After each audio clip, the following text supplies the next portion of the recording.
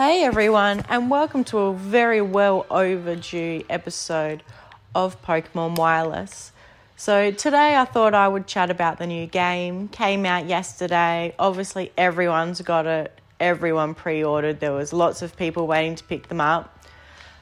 Now I myself got the double pack. I was going to pick Violet until I saw the legendaries, and then I decided against it and I went with Scarlet because I liked the red dragon better. Now everyone has been asking me, what do I think of it? Do I like it? Is it worth it? Yeah, I do like it. It's actually quite an improvement. They've taken a lot of things on board, I reckon, everything that we've been saying. The way that you can free roam in Sword and Shield, but then when you go to towns and everything like that, you're very restricted. That's changed a lot, which is fantastic. It's free roam everywhere now. You have access to camera angles yourself everywhere now, whether you're out in the field or in the towns. There really isn't too much negativity at the moment. There definitely is some glitching, a little bit of graphics flickering, just little minor things that I'm sure that they would fix with patches, as there was already one yesterday that had to be installed. But I definitely think that they're on the right track. There is lots of new Pokemon, which is always nice. Obviously, we're not going to like them all, but the theories are really there. Now, this one was very interesting to me because it had 3 storylines. So you had your normal gym storyline, then you had your Titans out of the Pokemon Legends game sort of thing, and then there was also like the Team Rocket and Team Magma sort of side thing as well. So I was very intrigued that you could do all of them and you could choose. So far I've done the first gym, which was good.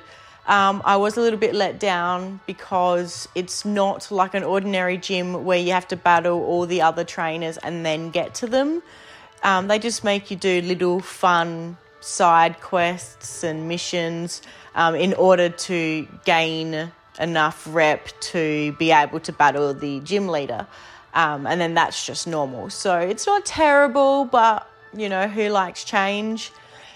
The next bit I went and did was the Titans storyline. So I had no idea that you could do all of them and any of them when you want, which is absolutely fantastic because I thought if you picked the gym storyline, then you had to do that to the end. But that's actually not the case. Because it is so much free roam, we actually have a map. It actually reminds me of Assassin's Creed where you press the Y button, brings up your map, which is in your Rotomon. Then you can scroll around. You can actually click on places and make them your destination. And then it pops it up on the map with a little flag so you know how to get there. So I've gone straight from the first gym, which was the grass gym, to do the first Titan, which was the giant crab that we saw on all the ads. It's not as hard as the ones in Pokemon Legends. It's just a Pokemon battle with an oversized Pokemon. But still, it's cool. And what I found very interesting was that when you do that, they actually give you not a gym badge, but a badge. So it looks like a gym badge. So I can definitely see the appeal here. Hopefully that's the same case when you beat Team, the bad guys. The Team Star, I think it is what we're up to.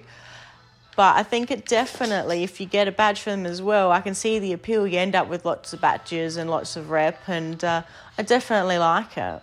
So my vote is yes, they've done well. There's minor things here and there that we don't like, but we can't have it all. But they've definitely taken this gameplay and the RPG to a whole new level in the way that it used to be. So I'm very impressed and very looking forward to whatever DLCs come with it. If you guys want to check it out, I've obviously got some updates on the Pokemon newspaper, all the little bits and pieces. And I'll speak to you next time.